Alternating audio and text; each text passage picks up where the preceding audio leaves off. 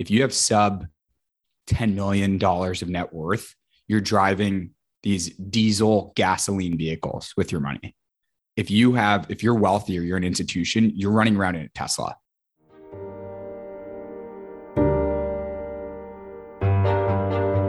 Hey, what's up, everyone? Welcome back to Going Deep with Aaron Watson. My guest today is Joe Percoco, one of the co-founders of a fintech startup called Titan. Titan has raised tens of millions of dollars and has collected hundreds and millions in assets under management thanks to a very specific thesis. While some people want to just put their retirement savings into index funds and others want to try and day trade actively on sites like Robinhood and Webull, there's another population that wants a managed investment portfolio that doesn't just index the entirety of the market, has a thesis behind it, but is informed by real investment professionals. Same services that hedge funds offer, that mutual funds offer, has to be able to be delivered at a lower price. That is what Joe's company is doing, and that is what we discuss in today's video. We also discuss the building blocks of a fintech business, his background at Goldman Sachs, and a whole lot more. I think you'll love it. Here is my conversation with Joe Percoco. You're listening to Going Deep with Aaron Watson.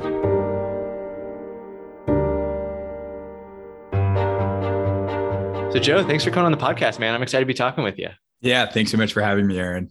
I know I've got a proper guest on my hands when you've got the mic set up, ready to go, despite the fact that you're running some crazy, enormous company that's doing like 500% growth in financial services. So I'm excited. Yeah, no, well, probably one too many podcasts where I didn't have the setup and you come in and it doesn't sound clear. I figure your guests deserve to hear us loud and clear, you know? Right on. So let's start on that growth. You know, the stat that the PR team gave me is you guys have 500% growth in the last 12 months, tens of thousands of clients, hundreds of millions of dollars in assets under management.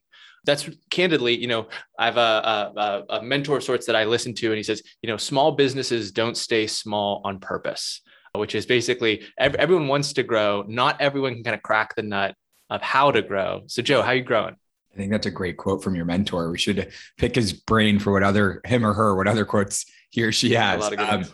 Yeah. How does one grow? It could boil. I often think like, you need to think about like business, like microbiology in a sense, like what is the like molecule of a business?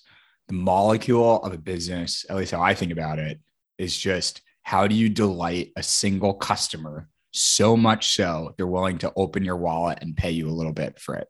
And you just have to be relentless in trying to give them value and just delighting them in a way the current world does not solve their needs for. And so how does Titan fit into that? Because, you know, we've seen, you know, GameStop and the Robinhood mania of all these kind of day traders who are doing a gamified form of investing in their app.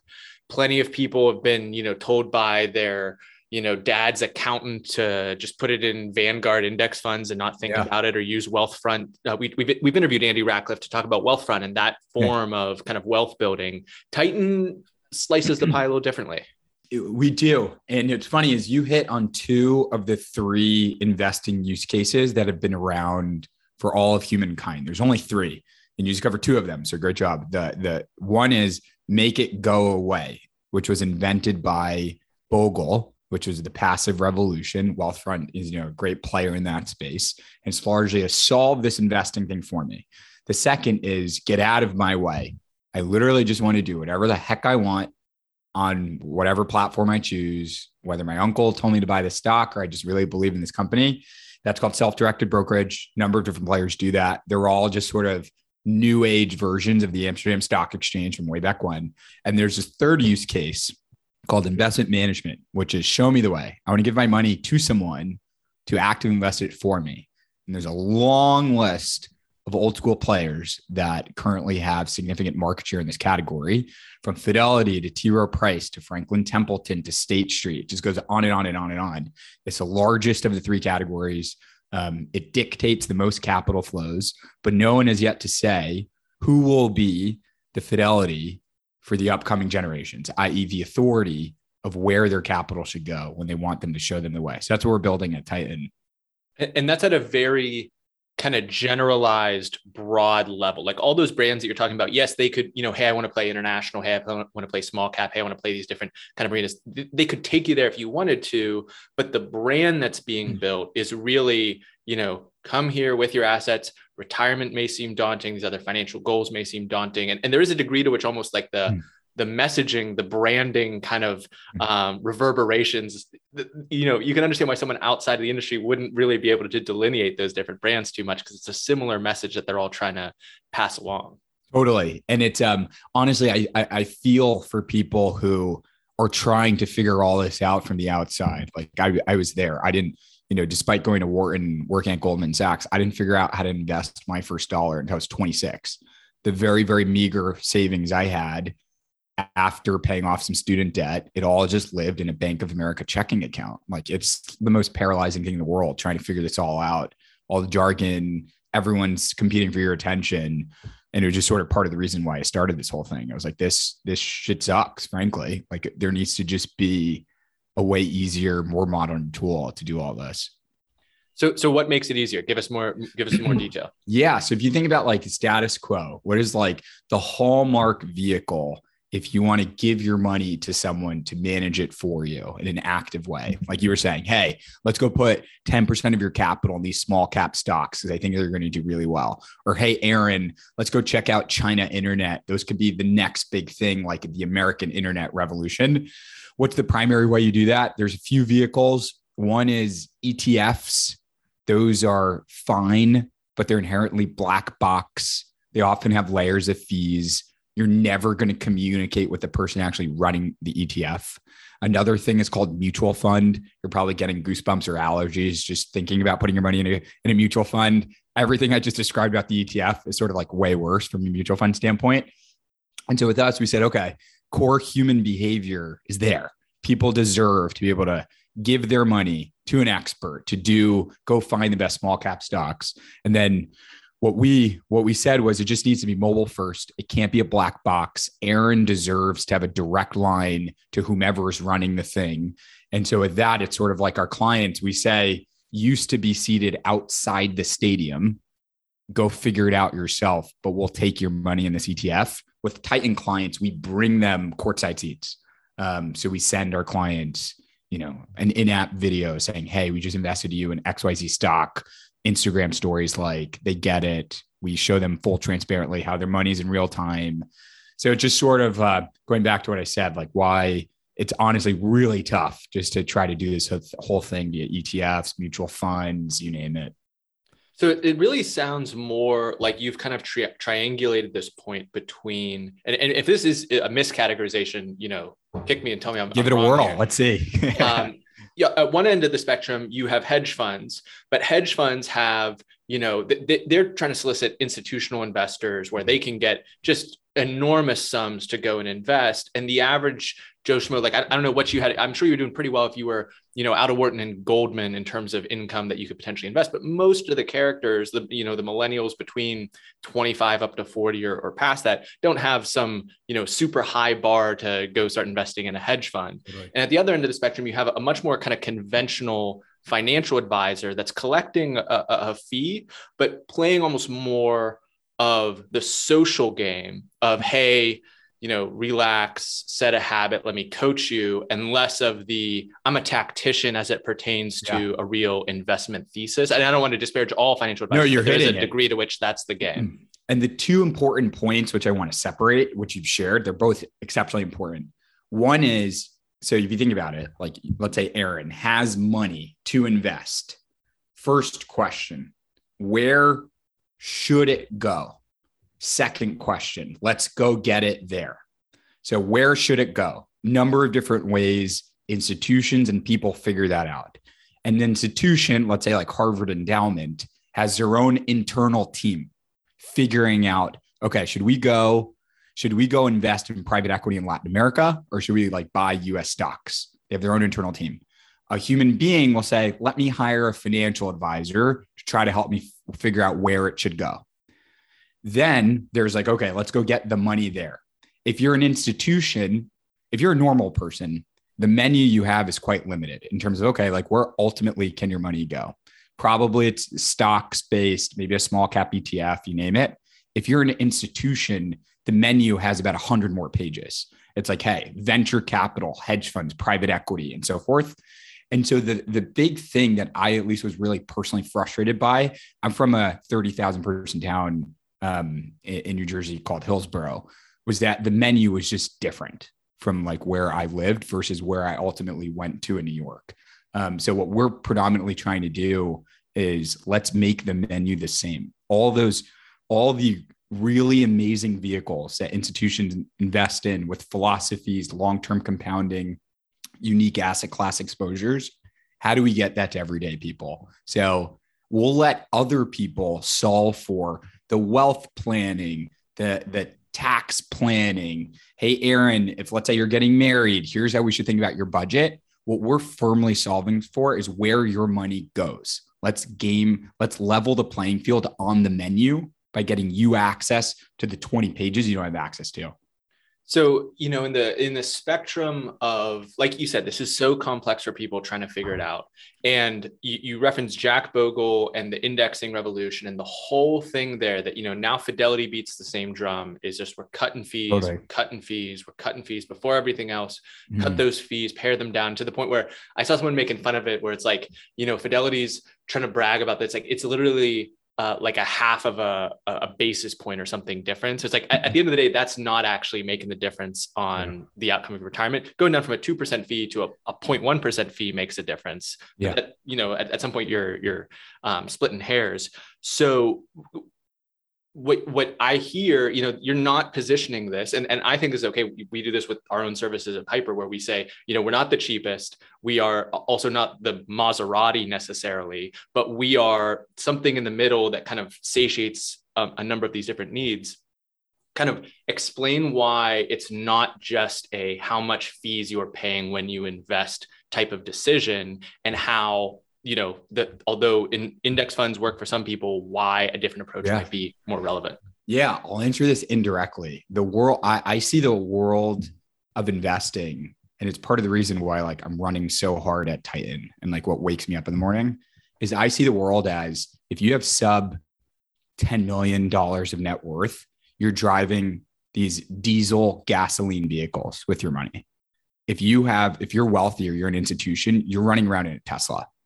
And these are just fundamentally better vehicles that get you to different destinations, better destinations, but you just can't afford to get into it.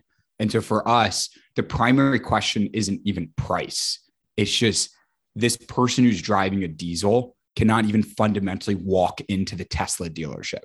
Like that is just like, it's just stuff I didn't read about. I saw all these PhD papers talking about like, hey, like here's the optimized ETF with like 3 basis points. And it's like what that effectively, as I read it, is like, this is the fastest diesel car we have on the market. And here's the miles per gallon. I'm like, you're literally missing the point. Like you're trying to optimize a diesel car. Like the elephant in the room in consumer fintech is the fact that if you're wealthy, you're not even in that room. Like you were just over there.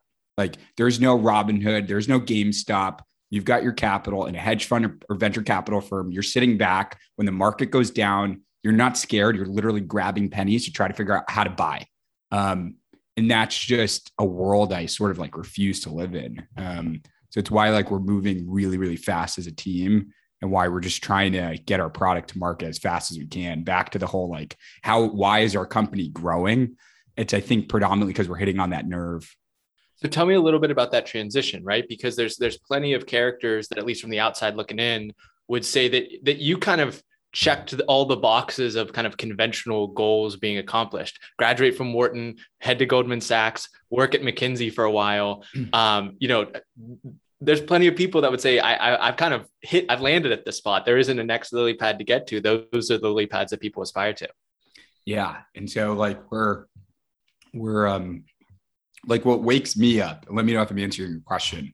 Like ultimately, I'm from a family of immigrants, Puerto Rican immigrants on the one side, Italian immigrants on the other. And so both sides of that are like super education focused. And we are going to create a very, education focused family. We're going to do it right. We're going to be in America. And it's sort of like that immigrant attitude still carries with me to this day. And now you can sort of get the point where this whole dichotomy of population A gets this, population B gets that, sort of like coming from a family of immigrants, you can see why that would like light me on fire.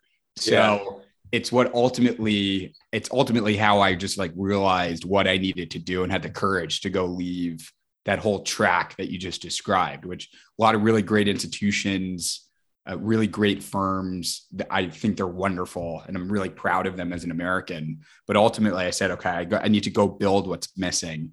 And I felt a deep sense of calling to do it, believe it or not. So yeah, but still a lot of work to be done.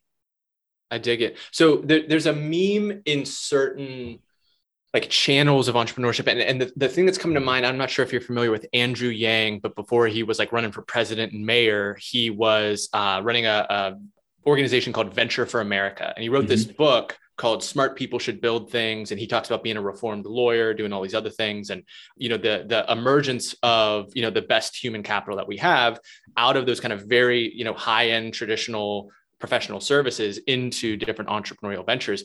And, you know, I feel like sometimes that idea gets taken in the direction of like, okay, we'll go, you know, buy a bunch of self-storage facilities or a trucking company or a construction company, which works, is cool. But when I look at something like Titan, it almost seems like it necessitates the background that you've had in order to start it. Like most people without actually kind of seeing behind the curtain, like you said, at a place like Goldman, seeing those high levels of corporate finance would even have the legibility to go about like, you know, what are even like the component parts that go into starting a, you know, scaled consumer fintech play. Most people won't even have legibility into the pieces that are required. It's a totally great observation. And it's probably, I think, the biggest reason why it hasn't yet been solved is because once you're in, let's call it that back of the restaurant, you're like, this is comfy. Like, why would I ever leave to go back to the front?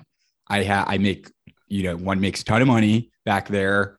It's cushy. You got all the institutions lining up for what you offer. Like, it's almost like pull up the rope ladder, like now that you've made it. And just the social status too. Like you said, your family was pushing you on the education, but even you meet someone at a bar and you say, I work at Goldman, I work like that is the lights on. Yeah. And it's part of the reason why my family was like, wait, you're getting off this track. I thought like do you realize why like grandmother came from, you know, Puerto Rico, or why my Italian family came from Italy? Like, hold on, like you're about to ditch all this. But what was clear to me was that, you know, as you're saying, like oftentimes the domain expertise one has almost begets a sense of responsibility, almost how like you see a lot of these really great med tech companies are run by some of the best doctors, and they just like infuse into the company just like patient empathy in a way a non-doctor wouldn't otherwise be able to do. So same with Titan. Like one of the reasons why, and if you read our reviews, I think we've been able to nail the user experience is because like I've literally been both sides. I like sit in every major product review, and my voice isn't necessarily one saying, here's how we can complete this derivation of the product feature on this Y flow. But the predominant voice I play in that meeting is that is too confusing. Look at all these other products. People currently shoulder shrug at them. What can we do to push the envelope here to just blow someone away who has no education? That's like the predominant voice I play. And I think it's like an important one. So going to your point, I think domain expertise is really critical for many different businesses that one's seeking to start.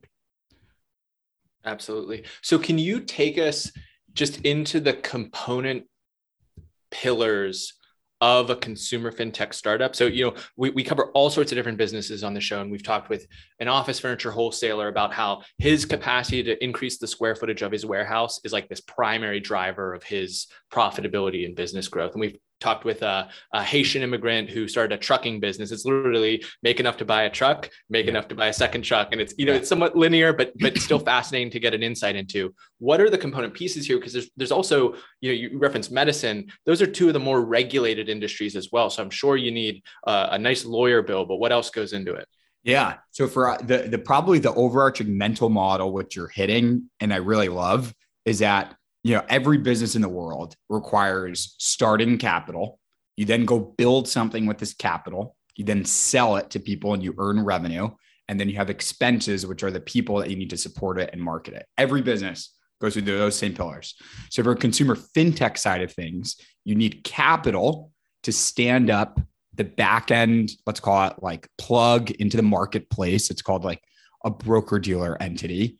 You need back end, you need capital to solve the regulatory equation and get registered. You need capital to hire your early engineers and designers to actually build the front end product. And then you build this mobile application, which is offered to the front end like a normal customer. You have the back end, which let's say it plugs into the market, or if it's like a wealth app, plugs into a bank, you've built that. You have the legal and all the regulatory done. And then you also built all the back end things to accept accounts. Let's call that the like, okay, we've built an initial product. From there, the business side, you have to build it in a way that people want to actually use. Like there's a lot of good consumer fintech businesses and a lot of bad consumer fintech businesses. The primary reason between good versus bad is often, did you literally build something people want to use? It's not anything genius other than that. Are they paying you for it? You get revenue. And then your costs are usually, you have really high gross margins because it's software. Your costs are predominantly the people that you keep to build the thing, maintain it, iterate, and then any marketing expenses one may have. So if let's say, how do you get people aware of your product? Is it referrals? Is it organic? Or do you have to go buy a ton of TikTok ads? If so, that's a major difference in the marketing line. And ultimately as a business, you then hopefully earn some profit over time. So that's like consumer fintech business in a nutshell. So I think apparent that, there's the licensing with a broker dealer, the kind of initial stand-up of the product itself, that could be a seed investment, a small team that's grinding, that's hustling to get something that has a kind of sufficient, capacity to it. It's very different than, I think your most recent round of fundraising was like $450 million valuation, not the totality that you raised. Is that kind of that to me as an outsider seems like we're getting close to the moment where let's, pour the proverbial gasoline on the fire in marketing dollars to actually help this start to spread. Do you feel like that's kind of close to where you guys are now? And what was the signal that, all right, it's time to actually do this? Yeah, you hit on the nail. What you first seek to do is the goal is to use, like ultimately from like a Warren Buffett sort of perspective, your goal is to build a business which generates high returns on capital. What that means in non-finance speak is you're going to go to the world and say, world, give me money because I'm going to create a lot of impact to society and shareholder return. I will give you more back than what you gave to me. And so what you first do is say, look, like, I don't need 100 million from you guys right now. Just give me a little bit so I can show you a proof of concept. If that proof of concept works, you go back, say, okay, I've now hopefully de-risked that I'm going to waste all this money on some business adventure that doesn't make sense. Look at this data. If we put more money in and flesh it out from a V1 to a V10, this could really be big. And then it's like, okay, we've built something amazing. Now we have to hit the turbo button. Let's go raise even more money to make this a really big brand and cement our market position. And so that's where we're at. So we built an amazing proof of concept a few years ago. It then got a ton of scale without us even trying. People were just sharing it. And now it's like, okay, let's go take this from V5 to V10 and hit the turbocharge button. And I have to imagine, part of the turbocharge is also bringing different offerings to the market, which we can talk about in a second. But the other thing that, in traditional B2B SaaS is always one of the core metrics is the net revenue retention or the general retention of users. And I have more experience looking at that from like a B2B SaaS standpoint where you're trying to drive net dollar growth because you're adding more seats, you're adding more usage, selling into a large org. Is that relatively similar? Because if people have more assets under management, you're also going to have that net revenue retention. Yeah, you're spot on. I would actually hold the perspective that most businesses are more similar than they are different. And so even if the language isn't exactly the same, the concept of, okay, this business gets revenue and then it grows per customer equals good business. If it's the opposite direction equals bad, that's actually just a fundamental principle that holds across pretty much all businesses. Ours is the exact same. So ours, we get, it might just be different on the time scale, which is you can get like, let's say like a Robinhood, for instance, you can get a lot of customers up front. And then ultimately it's okay. Like we believe that over time, they'll be able to monetize it. And so hence in the consumer land, people are more willing to put chips on user growth first before they talk about revenue, because they know it's like, okay, I've seen this story 10 different times. If you get users, you can then go cross-sell them A, B, C, D, E. So hence I know it's a given that net revenue will be there if you can go get users or what's called distribution first. So ultimately it all shakes out to be the same, but probably the holy grail of a consumer technology company is how do you actually get people to be aware of you and shout from the mountaintop? So that's what's called distribution. And if you get that, usually if you're a software company, you have high gross margins. And if you built a good product, you have strong net revenue retention. So like those other variables fall into place if you can actually get user growth. Obviously I'm summarizing things very simply, but that's at least the pecking order. First distribution, then unit economics. Then let's see, all right, if you figured that out, how big can this thing actually be? Is this $1 billion of revenue or is it like 10 billion revenue? And that's also kind of coincides with the different level, there's seed investors who are more akin to those earlier metrics and evaluation points. And then later on, when we're talking about growth capital, they're more akin to those second order types of calculations. Exactly. So like an angel investor will be like, do I think this team can figure something out here? And so that often means like, is the team smart and expertise enough? And does the space have profit? So like, even if their first product is not great, I know that it's just such a valuable space to be in. They'll figure it out. Then seed is like, okay, show me a V1 of your product. And do I think there's a path for you to get scale from a user basis? Then let's call it like a series B or series C investor will be like, okay, show me then the proof that you can go get distribution and what the unit economics could look like. And then ultimately, like when all the late stage strategics come in after a unicorn, they're like, all right, show me exactly dollar in, dollar out is what it's called. Like this company will go IPO and it'll dilute itself 10% on IPO. From there, it'll raise XYZ dollars. Those dollars will convert into Y amount of revenue. And so hence my stock price should be X in 3 years. So you've hit the journey on the nail in terms of like the evolution of metrics. Yeah, I just listened to an interview with the ZoomInfo CEO, Henry Schuck, who's also been on this podcast before. And he knows exactly $1 spent into his org translates into precisely how many dollars of software revenue in the future. The Going Deep podcast is underwritten by Piper Creative. Shooting, editing, and publishing quality content is overwhelming. We make it easy so you can save time, build your brand, and grow faster. Say hello at pipercreative.co. So I got two kind of questions, and then we can aim towards wrapping up with the standard last two questions. The first is, it's become common now for founders during these different fundraisers. Another thing that, outsiders might not necessarily understand is they take some chips off the table. In extreme case, you got Adam Newman at WeWork, who's taken like hundreds of millions of dollars out of WeWork as they're raising billions from SoftBank. But just, as the company grows, a little bit of chips off the table actually allows for, founders to be financially comfortable to go swing for the fences, which is what those investors want. With that money taken out, it's common for founders to now be investing in other startups. And if you think about it, it's like, the best NBA players are the ones who can usually tell who the next star on the rise actually is before coaches, before scouts, because they know what it takes. So from that vantage point, given that you've now, had your own startup and it's on this upward trajectory, what have you learned from starting, operating, founding Tighten that would inform a future investment thesis that you would have looking at potential startups to invest in? Great question.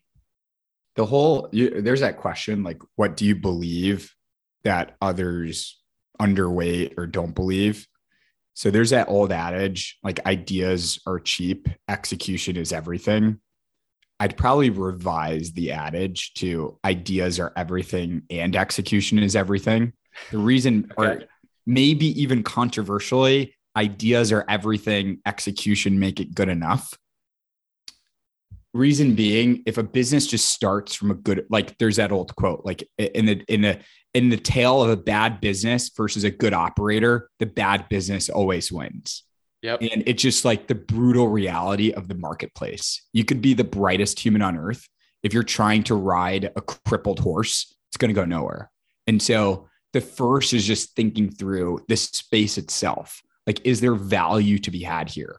What's the competitive dynamic of this space? Like, will you just get muscled out? Like, talk to me about the horse and the race you're trying to run. Even if I disagree with however you're designing your V1 or your initial product, like, do I just believe you're in the universe of a good horse?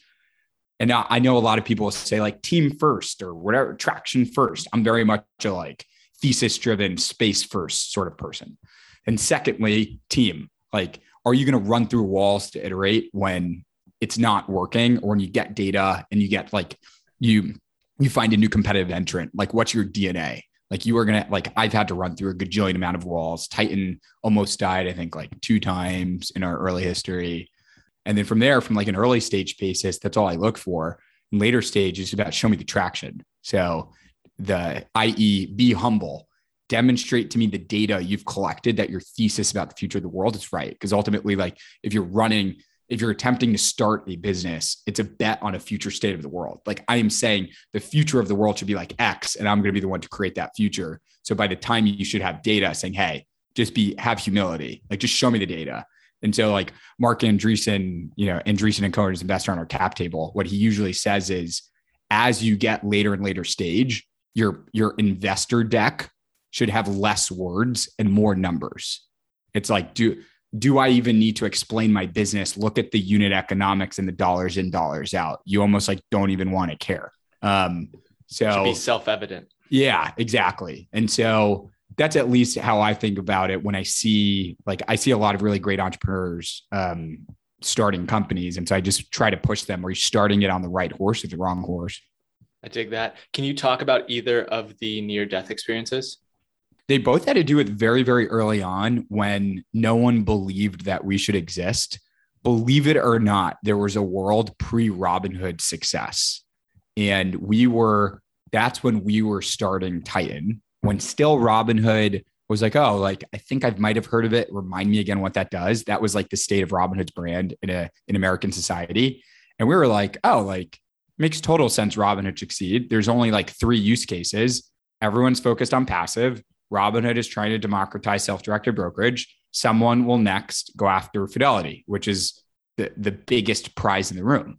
And I like walked into 100 different VC conversations and they laughed me out of the room every time. They said like, wait, like, isn't everyone just going to put their money in like an optimized ETF that's 0 fee? And I said, like, it takes a very rudimentary understanding of capital markets to know like society would break down if there was no one to actually determine the price of stocks. Every IPO would be priced the same. Like, that just cannot exist.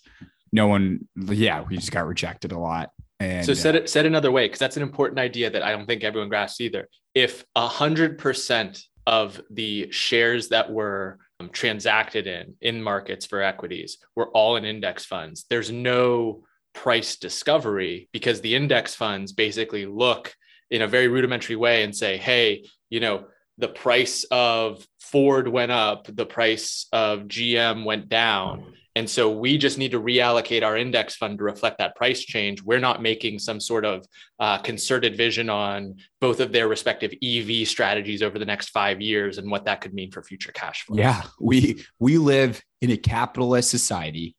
And what everyone forgets is even with their hard-earned savings, it is a vote, almost like in a courtroom where the companies are the one coming up and you're judge and jury. Does this company deserve my money or not? That one is doing exceptionally well. I'll give you my money very cheaply. That company is really struggling. I'm going to give you money, you're going to have to pay me a really high interest rate because you're clearly doing bad things with it. That's how capital markets work. And that's how literally capital flows from like places that have it to places that need it most. So it's why India is receiving a lot of venture capital investment. Basically, Indian society is saying, hey, we're ready for a lot of capital. It's really quickly growing. You can make a ton of money. Hence, a lot of capital flows into India. If the world was just one passive ETF, forget literally everything I just described. It's just you spray all of your money evenly across all the good and all the bad, and it forever just indexes to that. You give one chip to good company, one chip to bad, one chip to good, one chip to bad. capital markets break. So it was what ultimately gave us courage to just be like, we think everyone is wrong. But I said that humbly. I said, like, we think everyone's wrong. So let's go ship a product to market and see what happens. And then ultimately it worked. But it did take a little bit degree of courage to actually go through that phase. Word. Well, that's awesome. Before we wrap up, I wouldn't be a proper podcast host if I didn't at least mention crypto, because I feel like that's like almost the cost of doing business in the podcast world.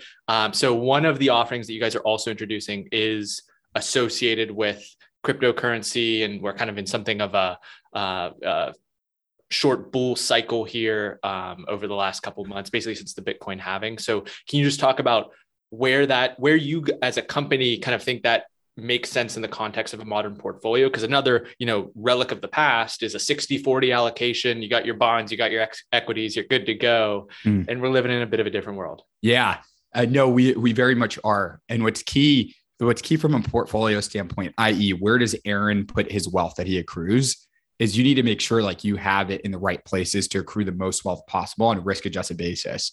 And so we feel the wrong debate is being had on crypto. People are currently having the debate, which is, will crypto exist or not? The right debate is what percent allocation should crypto be in your portfolio, adjusting for this risk. And so where we shake out is we think crypto has a really high potential for quality growth with incredible diversification across other asset classes. Like, despite all of this crypto hype, like, crypto is still early, and it could provide what we say called venture capital asymmetric returns in addition to your equities or your stocks. And it could be one of the most compelling long-term secular growth trends in the tech space. And so now the question is, okay, like, what percent of your portfolio should you have in it? And then if it's like, okay, I should have X percent, usually most people will say anywhere between 1% to 5%. Which of the assets should I pick? One could say, screw the judge and jury concept. I'm just going to get the whole courtroom, i.e. I'm just going to spray all of my assets across whatever their index weight is. Others try to be more smart, which is what we're trying to do. So instead of, everyone just buys a lot of Bitcoin, we're actually much more excited about Ethereum than we are Bitcoin. So Bitcoin was meant to be a digital currency. I mean, there's a few other applications. Ethereum is meant to be the operating system by which people build other crypto applications, in particular in the finance sector. So for us, it's why we launched our Titan crypto product, to do this discernment of judge and jury on behalf of the crypto space. We know it's complex. We know people are wondering all these ups and downs. What should I do? So we felt it was super right to have an expert in the room. Right on. That's why you guys have a business. People can hire the investment team from Titan. Yeah. Joe, this has been awesome. I want to ask the standard last two questions that we always do. Before I do that, anything else you're hoping to share today that I just didn't give you the chance to? No, you covered it all. Honestly, this was a super fun combo. Right on. Well, if people want to learn more, what digital coordinates can we provide for people to find out more about you, Titan? We just bought Titan.com in the spring. So go to Titan.com. I'm sure that was not a small purchase. No comment. You can go to Titan.com. You can follow us on Twitter. If you want to follow me personally, you go to my Instagram handle or my Twitter handle. So yeah, but Titan.com if you want to check us out. I thought you got a distinct last name. Joe is probably hard to come by, but Percoco, you probably. Percoco, it means peach tree in Italian. So J, P as in Peter, ERCOCO. Yeah, Joe Percoco. Beautiful. Well, we'll link all of that in the show notes for this episode. It is in the app where you're probably listening to this right now, or at goingdeepwitharon.com/podcast for every single episode of the show. But before we let you go, Joe, I want to give you the mic one final time to issue an actionable personal challenge to the audience. Great question. I think what I'll share is what I did with our leadership team this morning, which was I asked them, what is your personal KPI for the week? And similar to almost a business, how you have KPIs, like what is revenue growth? How many employees are we hiring? Everyone should have personal KPIs. Mine is like number of weekday workouts I do at a normal time of day, like not like trying to squeeze it in at 7 a.m. or 10 p.m. And the goal is to hit 2 in like a 5-day work week. So I would challenge the audience to think about like, what is your personal KPI and are you tracking on it? And those numbers being tied to, whether it's your health or your mental health, how good you feel, if that has some sort of connection to your productivity, stuff like that, all works together. I used to be very good about that. I have a 2.5-week-old. So congratulations. Thank you. So all my KPIs are how frequently are feedings happening and are you sleeping more than 3 hours? Exactly. Nice. Try not to think about the hours slept these days. Nice. That is but congratulations. That's awesome. Thank you. Well, this has been awesome. Congratulations on all the success associated with Titan. Excited to see you guys continue to grow and impact people from an investing standpoint. And we didn't even mention all the cool investors. You mentioned Andreessen Horowitz, Kevin Durant, Odell Beckham, Will Smith, all these cool characters. It was a pleasure to talk with you and have you on the show. Yeah, thanks so much for having me on, Aaron. This is special. We just went deep with Joe Percoco. Hope you're not there. Has a fantastic day. Hey everyone, thank you so much for listening to the end of my conversation with Joe. If you found it insightful, then I would definitely encourage you to check out a different fintech startup philosophy that we discussed with Andy Ratcliffe a couple years ago when he introduced his service Wealthfront, which is much more focused on those index funds and a slightly different model for retirement investing. Investing is difficult. These decisions are difficult. I empathize with the challenge of trying to make sense of it dearly. But hopefully these interviews will help you gain a little bit more perspective, have your money do a little bit more work for you, and be a learning process along the way. Thanks for listening. Connect with Aaron on Twitter and Instagram at AaronWatson59.